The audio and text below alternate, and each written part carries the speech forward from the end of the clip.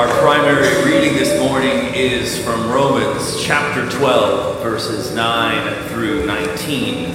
Would you listen now for the word of the Lord? Love must be sincere. Hate what is evil. Cling to what is good. Be devoted to one another in love. Honor one another above yourselves. Never be lacking in zeal, but keep your spiritual fervor serving the Lord. Be joyful in hope, patient in affliction, faithful in prayer. Share with the Lord's people who are in need. Practice hospitality. Bless those who persecute you. Bless and do not curse. Rejoice with those who rejoice. Mourn with those who mourn. Live in harmony with one another. Do not be proud, but be willing to associate with people of low position. Do not be conceited. Do not repay anyone evil for evil. Be careful to do what is right in the eyes of everyone. If it is possible, as far as it depends on you, live at peace with everyone. Do not take revenge, my dear friends, but leave room for the Lord's wrath, for it is written, "It is mine to avenge, I will repay," says the Lord. The word of the Lord. Thanks be to God.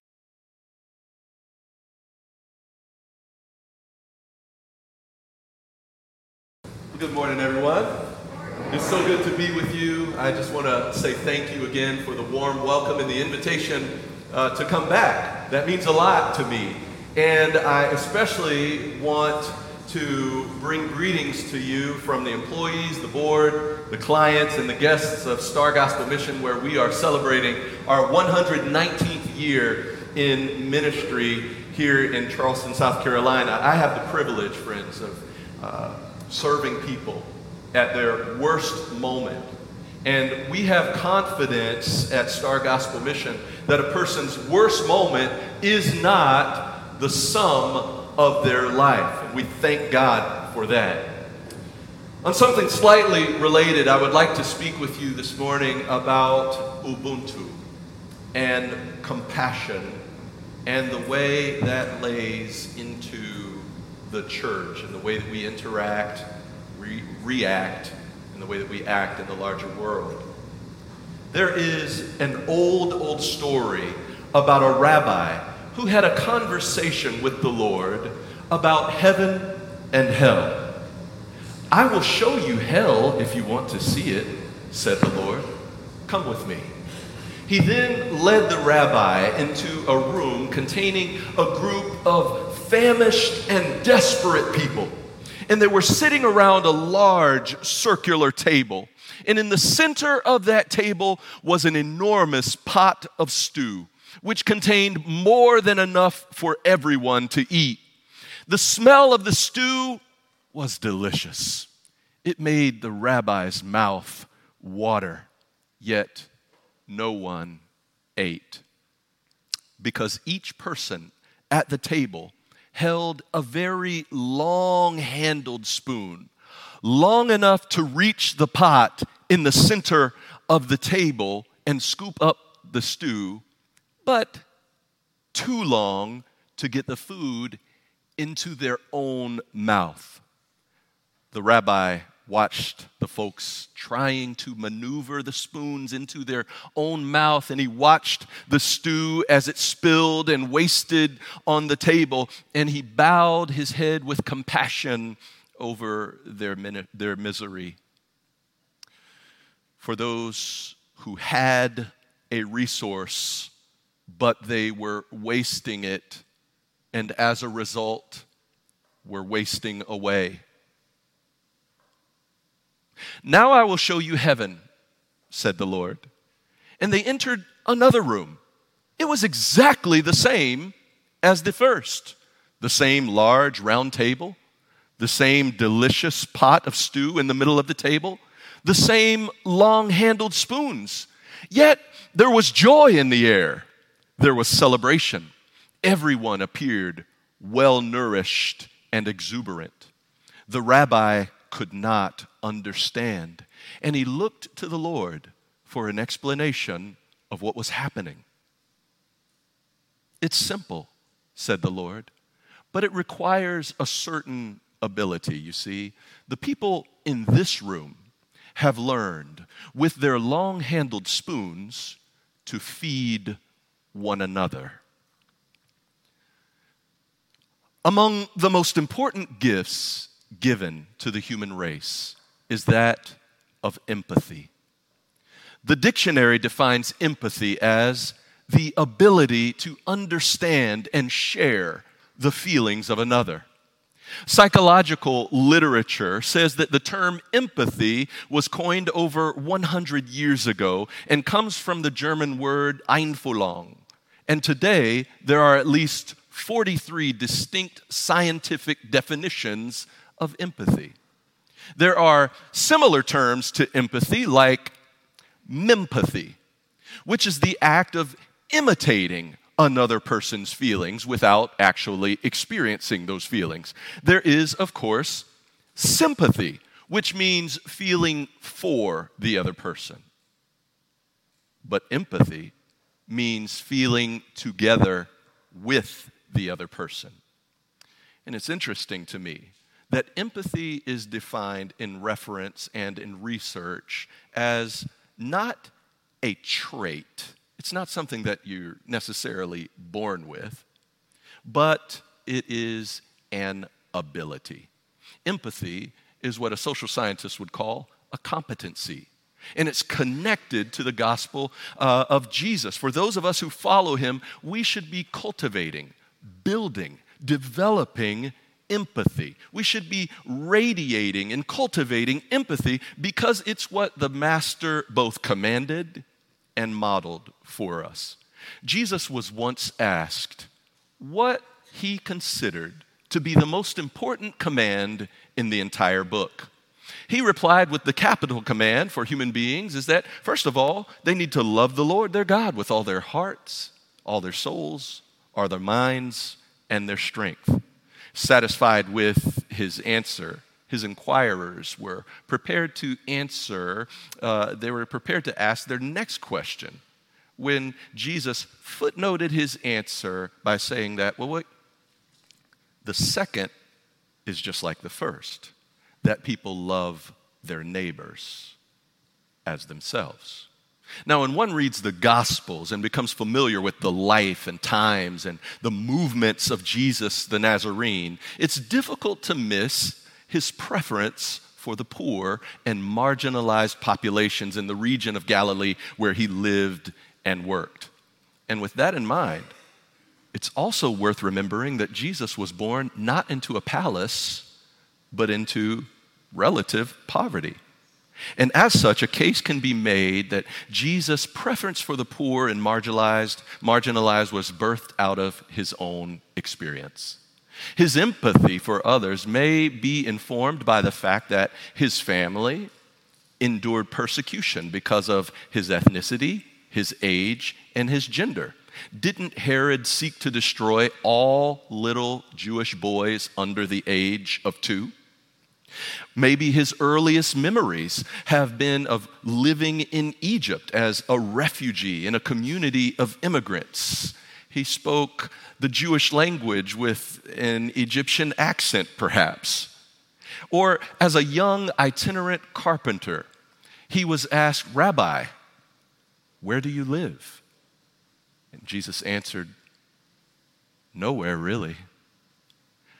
Now, with those kind of things in mind, it's no wonder that all throughout Jesus' ministry, he had a preference for the poor, the destitute, the marginalized.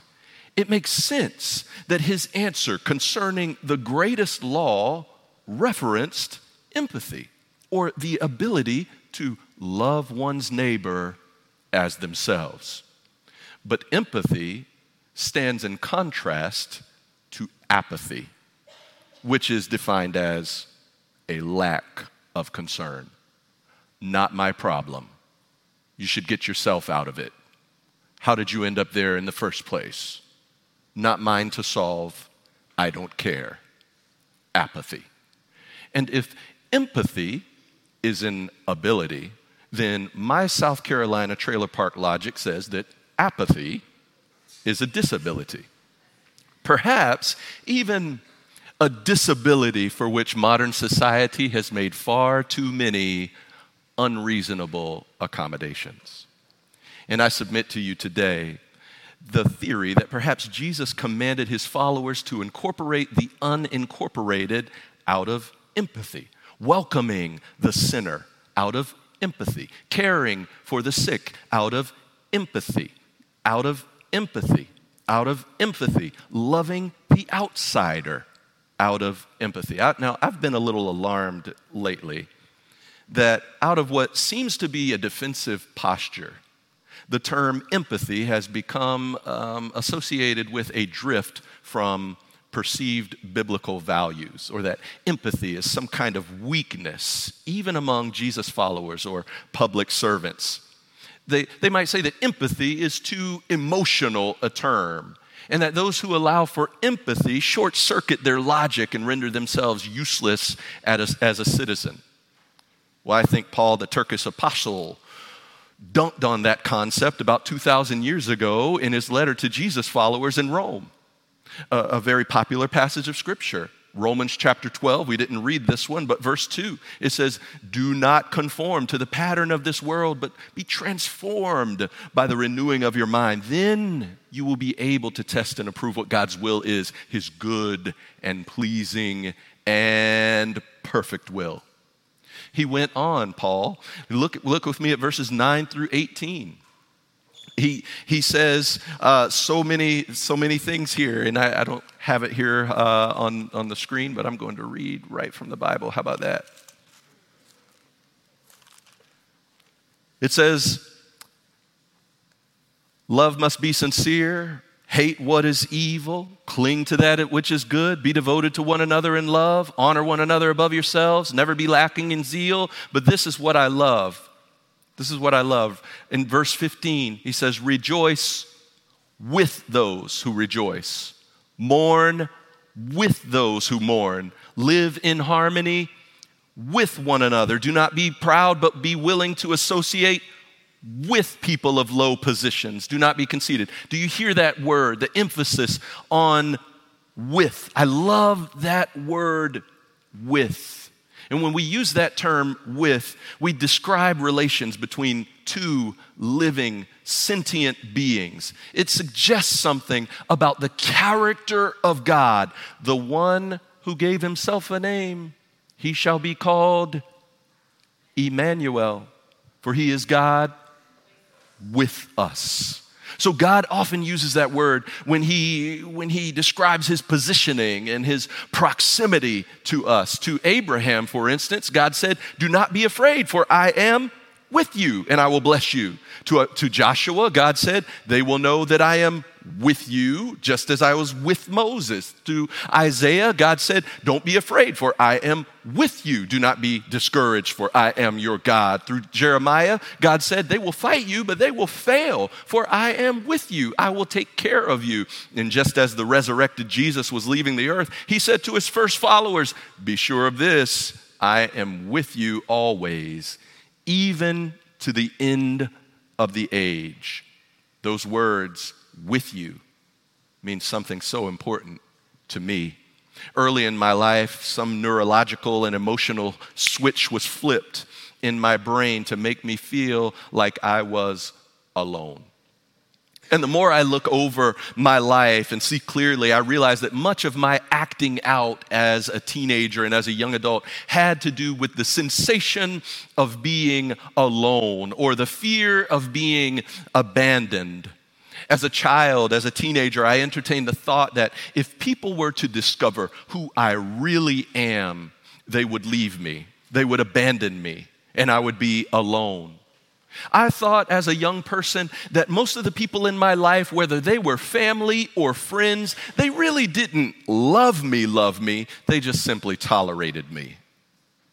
And those were the notions that I was projecting onto a holy God.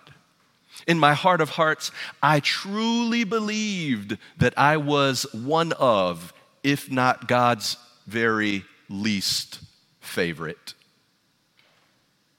But I was able to enter a community of people who modeled Emmanuel, God with us. They modeled empathy. And though I was at the time still very much engaged in ongoing, overt misbehavior, they chose to walk with me, to love me, to show me God's favor. And that taught me something about the character of God. The way that they loved me helped me to see the kingdom and to build a longing in my heart. And most importantly, that faith community that discipled me taught me these words from Deuteronomy chapter 31. The Lord your God goes with you. He will never leave you nor forsake you. Hallelujah.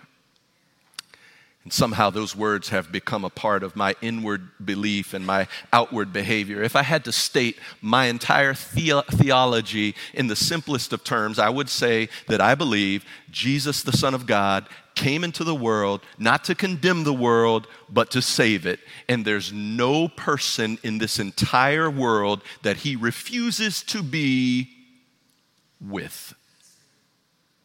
Now that makes me wonder what life should be like among followers of Jesus. What are the distinctives of the ecclesia? Those who gather for nurture, those who scatter for mission, those who love the Lord with all their heart, soul, mind, and strength, and love their neighbors as themselves. How should this look? Those who worship the Lord in spirit and in truth and had a steadfast love for sinners, understanding that they too were born into sin and undeserving, and they have a God who chooses to walk with them. Well, a few years ago, I was given a book that deals with the African principle of Ubuntu, a concept associated with communicating, caring, and showing compassion to neighbors. Ubuntu is a Zulu and Xhosa term that means I am because you are. Now, there are some forms of this concept in different cultures around the world. For instance, and this one might sound familiar to you, the term ohana in Hawaiian culture means what? Family. Thank you, Lilo and Stitch. It refers to those to whom we are connected by blood plasma or just by proximity. Ohana, like Ubuntu, emphasizes that as humans, individual people must learn to be courteous, cooperative, and considerate, even empathetic. In Jerusalem, an ancient Jewish scholar by the name of Hillel taught the basics of the Golden Rule, saying, that which is hateful to you, don't do it to your neighbor. Simple stuff. In early Rome, the statesman and philosopher Cicero wrote, we do not live for ourselves alone. Our friends have a share in us. And when asked by religious scholars, what is the most important kingdom principle? Jesus answered, love the Lord with all your heart, soul, mind, and strength, and love your neighbor as yourself. We are made for togetherness. Humanity is made for family, for fellowship, to exist in a tender network of interdependence. Ubuntu, I am because you are. To me, that strikes me as a theological statement, a kind of community imperative for believers. After all, whenever I hear the words, I am, deep associations with the person and proclamations of Jesus are triggered in my heart and in my mind. I am because you are. And so let me just say this. Here's the hot take part. Before the Crusaders perceive a threat and run after and vilify and discount the term Ubuntu as some kind of worldly notion and not based on the teachings of the Bible, before panic sets in and the concept of Ubuntu becomes another boogeyman for believers, before Ubuntu is discounted as some kind of leftist, Marxist, African social science theory, it's not necessarily useful, perhaps even dangerous to the church, before Ubuntu is seen as a different religion that's incompatible with Christianity, I would love to take a moment to point out how Ubuntu has applications to our lives as believers. Archbishop Desmond Tutu in his book, No Future Without Forgiveness, says, a person with Ubuntu is open, available to others, affirming of others, does not feel threatened that others are able and good based on a proper self-assurance that comes from knowing that he or she belongs in a greater whole and is personally diminished when other people are humiliated or diminished, when others are tortured or oppressed. Now, when I consider Tutu's words here, I can't help but think of that passage from Romans. Paul had written to the church as a kind of heads up, first of all, a heads up that he intended to stop by Rome on his way to Spain. Indeed, he mentions that in his letter exactly what he was doing as he wrote it. He says in verse 25, I am on my way to Jerusalem. And if you know your Bible history, you understand that he was on a mission to advocate for the Gentiles. He was on a mission of inclusion, many of whom were in the audience to whom he was writing in Rome. Rome at the time was the New York City of the world. In those days, it was the seat of economic power and provided the greatest strategic opportunity to win the world for Jesus. Moreover, the church was very strong. Paul said in Romans chapter 1, verse 8, your faith is being reported all over the world. It's believed that the people who planted the church at Rome were the same ones among the visitors in Acts chapter 2 who were present at Pentecost. And the church in the city of Rome was also a deep church. That's why the entire book is like a theological treatise. In other Pauline epistles, he writes to them basically saying, get your act together. He's addressing misbehavior or errant belief systems. But in his letter to the Romans, he was writing to make sure they understood God's intention for the world and for them. And by the time we get to Romans chapter 12, Paul has laid out the way of salvation. He's explicated the role of the Spirit. He's grieved over Israel. He has encouraged and exhorted his readers. And now he urges them, do not be like the world. Have a different mindset. And in so doing, understand and display the will of God. He urges them in verse 10, be devoted to one another in love, to honor another above yourselves. That word devoted in the Greek is philostorgai, which is a kind of perfect family love. When we understand the love of God for us, when we accept that we have been adopted by Him and that He is with us, then we have the responsibility of displaying courtesy and compassion and empathy for others. In Philippians chapter 2, that same writer, Paul the Apostle, writing to the church at Philippi, challenges believers to do nothing out of vain conceit, but in humility consider others better than yourselves. In humility, consider others better than yourselves. Looking not only into your own interests, but also into the interests of others. Does that now sound familiar to you?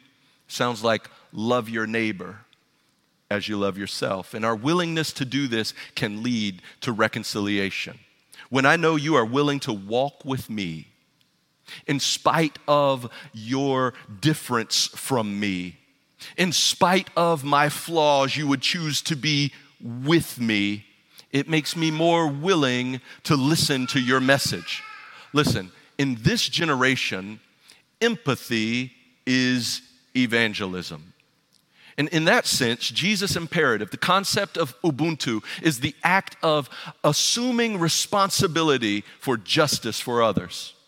It's allowing yourself to feel personally diminished when the image of God in another person is diminished for any reason at all. One writer says that Ubuntu is a choice for restorative justice.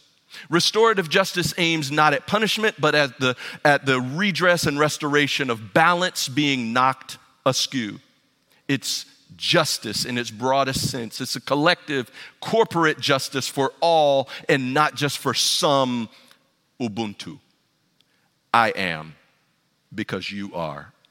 In verse 12, Paul urges the early church to share with people who are in need. He says, practice hospitality. Verse 13, he clarifies what he means, and he says this means identifying and empathizing with those in need.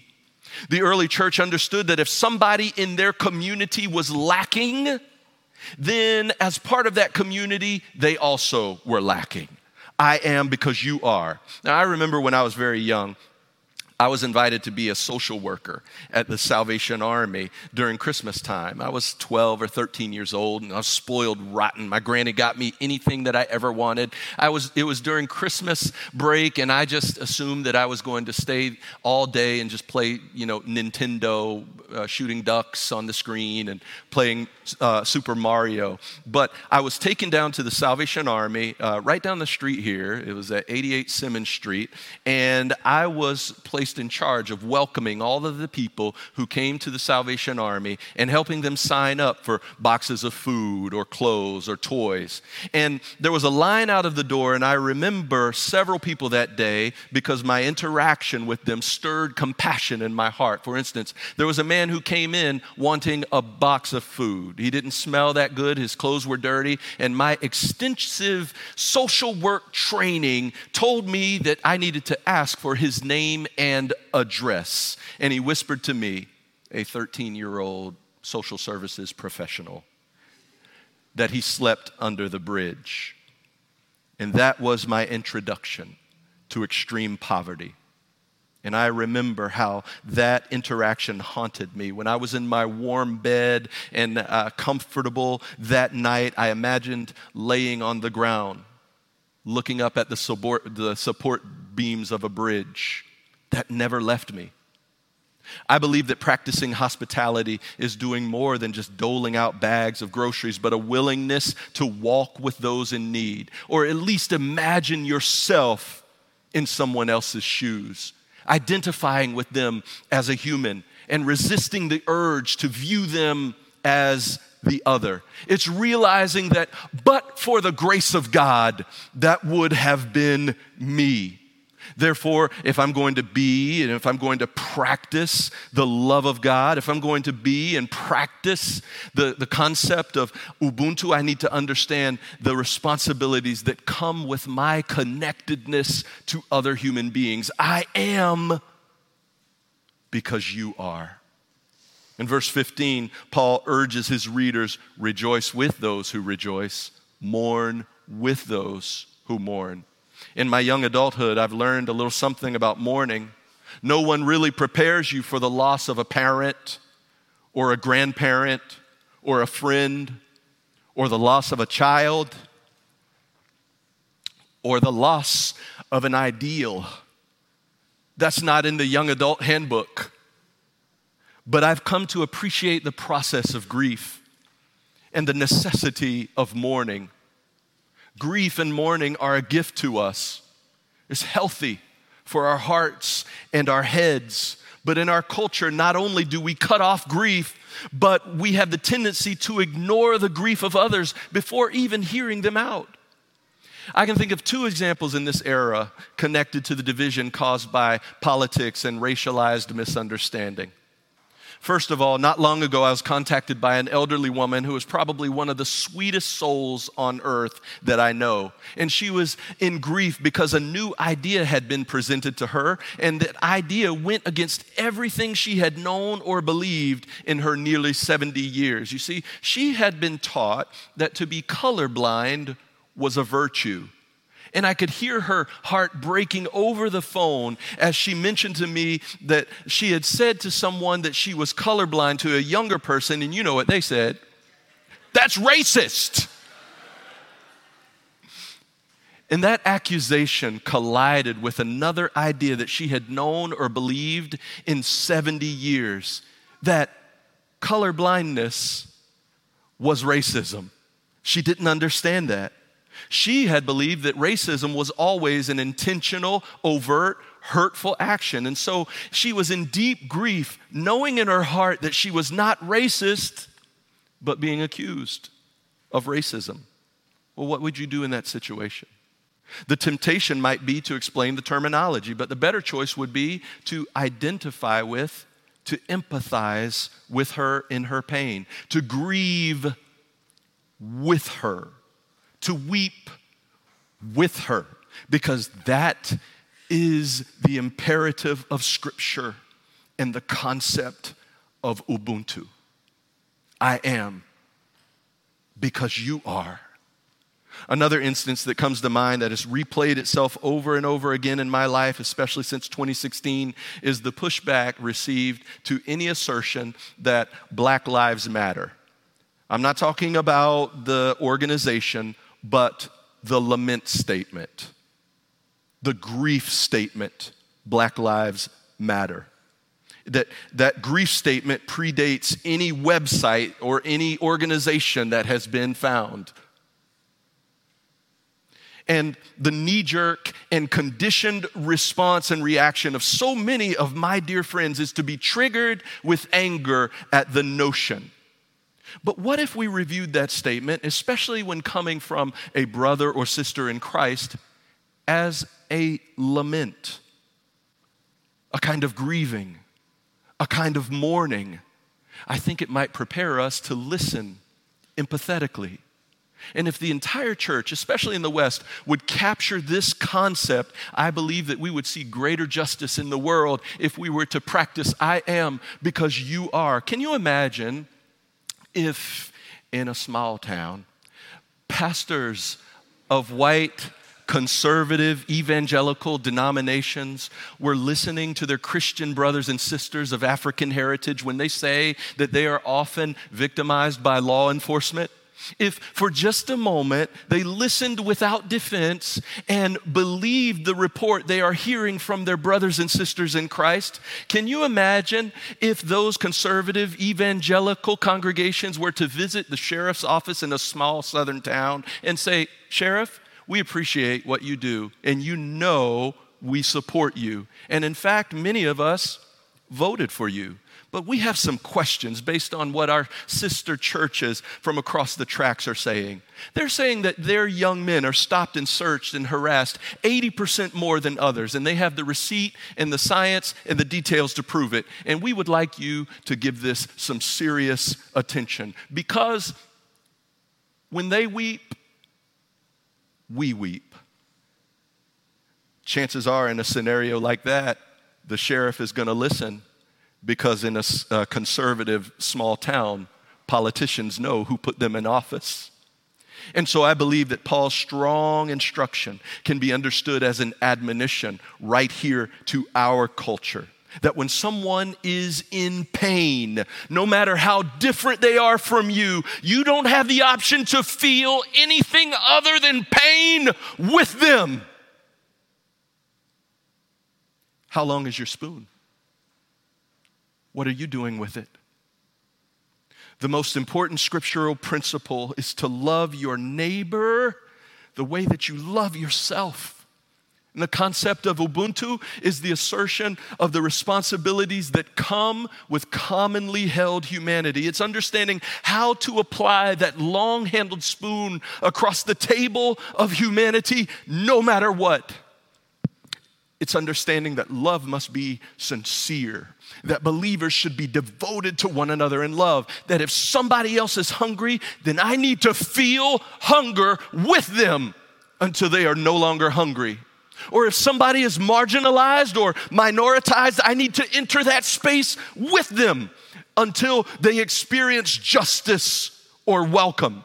I could go on with several examples today, but I think you get the picture. I am because you are. And without you, I can't be who I'm supposed to be. In closing today, I want to share this passage of Father Gregory Boyle's Tattoos on the Heart. To me, it is a beautiful picture of what repentant kingdom people living in revival can create in a fractured world like ours. He says this: no daylight to separate us, only kinship, inching ourselves closer to creating a community of kinship such that God might recognize it. Soon, we imagine with God this circle of compassion, Then we imagine no one standing outside of that circle, moving ourselves closer to the margins so that the margins themselves will be erased. We stand there with those whose dignity has been denied. We locate ourselves with the poor and the powerless and the voiceless. At the edges, we join the easily despised and the readily left out. We stand with the demonized so that the demonizing will stop. We situate ourselves right next to the disposable so that the day will come when we stop throwing people away. With that in your hearts and in your minds, would you bow your heads with me?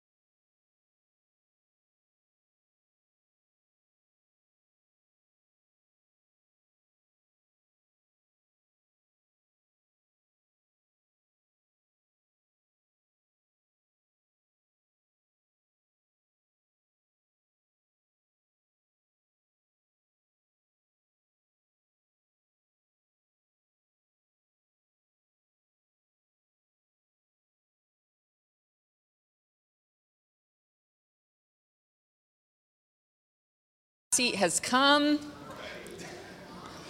All right. If caring for our neighbors and community is an obligation, when does that obligation end? When we are glorified, when we end our life, like it is not like you get a grade for caring and then you pass the class and you move on. I believe that it is a life call for believers, followers of Jesus, up until the moment we join him in heaven and when we celebrate in community with others who have done the same. How would you find the balance between sharing and empathy with somebody's grief, especially the older lady that you talked about, her grief of losing that ideal, and maybe also challenging biases that she and others might be blind to? Yeah, that is a great question. If you don't mind me answering in a kind of way that's narrative, I think that the easiest answer is love, okay? And here's what I mean by that. My grandfather, whom I lost last year, he was born and raised in Charleston, South Carolina. I have two grandfathers, one who was a black man, one who was a white man. And I lived with my grandfather, Marion, who raised me. And he had a lot of old ways about him, being, living in Ravenel, South Carolina, and a lot of the old biases. And sometimes he would say things that would strike me as like, I would say, oh my God, Papa, don't say that to anyone, okay? Don't. But you know what? I loved him. I loved him so much. I loved him so much. And whenever I had the opportunity to gently instruct him and help him to see, like I did that out of love. It wasn't out of irritation. And so when you hear someone saying something that like grates against everything you know, like we have the ability as humans to like stop ourselves and say, you know what? I want to love this person. Before I respond in the anger of my spirit, say, you know what? Before anything else, like I love this person. I am because they are. Literally, if you're your grandfather, but but from an Ubuntu perspective, or loving your neighbor as yourself. It doesn't say whether your neighbor is right or wrong. It's just loving your neighbor as yourself. Loving your neighbor as yourself. And so if somebody is saying something and you just know the direction you're going and social media has hyped you up and you're ready to present them with the facts and set them straight, love them first. Do no harm, and then walk with them as they grow in their understanding of why that's hurtful. Does that help? Yeah, and I think sometimes it's a lot easier to love your neighbor than your family. So well done for stopping yourself. All right, last one. I hope my family's not watching this. Do you have any suggestions for daily practices that help strengthen our empathy muscle? Oh, man, that's good. So, I see some of the staff members of Star Gospel Mission and people who worship with us at the mission. So we get a lot of opportunity to exercise this. I mean, we serve men who are facing homelessness and substance abuse and mental illness, and those empathy muscles, man, are like in constant exercise mode. But here's what I'll say. First of all, to dignify people as humans. Like you might see people on the side of the street and they might ask you for money or whatever, and what you decide to do is fine. But to view them the way that God views them, like realizing there was a day that person who may have a criminal record that's, longer than most people's resume, that person who is sleeping on the street and dealing with issues that we could never imagine, there was a day that somebody rejoiced over that person's birth, view them as someone who is precious in the eyes of God and look at them that way. And I think for me, exercising muscles of empathy involves viewing every person as someone who was rejoiced over, and help them to see that people, especially God the Father, rejoices over them today. I think that works empathy into our hearts and minds. That's really beautiful. And I think it's also a lot, at least for me, it's easier to have empathy for people who I see as having less than me, and so much harder for me to have empathy for people who I see have more than me. Sure. So that's what I need to work on. But thank you so much for just your beautiful spirit and helping us to be empathetic. It's something that we all need a reminder every single day. So thank you so much for sharing with us. Thank you. God bless you.